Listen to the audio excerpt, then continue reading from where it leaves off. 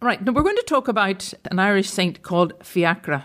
Some Irish names are quite difficult for Spanish speakers, and I remember when I was telling my class the story of the children of Lear, they found the names of the children quite difficult to remember. Fionnuala, I, Con and Fiacre. The last name caused them all to laugh, as they thought I had said Viagra or Viagra.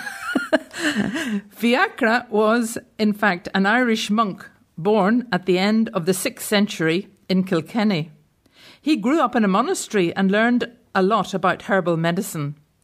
People came from far and wide to seek cures from him, and it was his desire for solitude that caused him to travel to France in 628. He built a hermitage to live in, a vegetable and herb garden, an oratory to the Virgin Mary, and a hospice to care for travellers. He himself lived an austere life of great mortification and prayer, fasting and tending his garden, where he grew all manner of herbs. It was claimed that he had worked miracles, and people flocked to him for cures. He died in 670, and a village grew up around his hermitage and was named Saint or Saint Fiacre in French.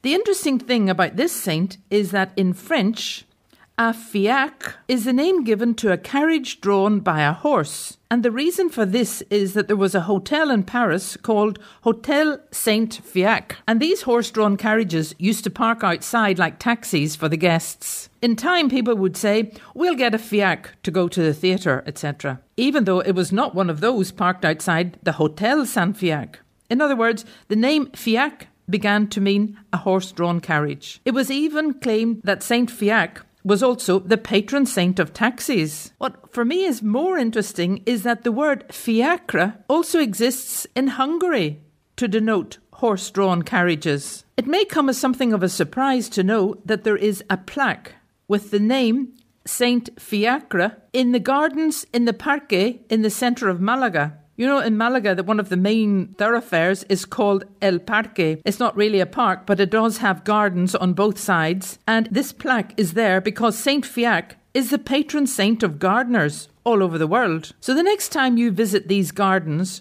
look out for that plaque to Saint Fiacre, the Irish saint from Kilkenny, who is the patron saint of gardeners.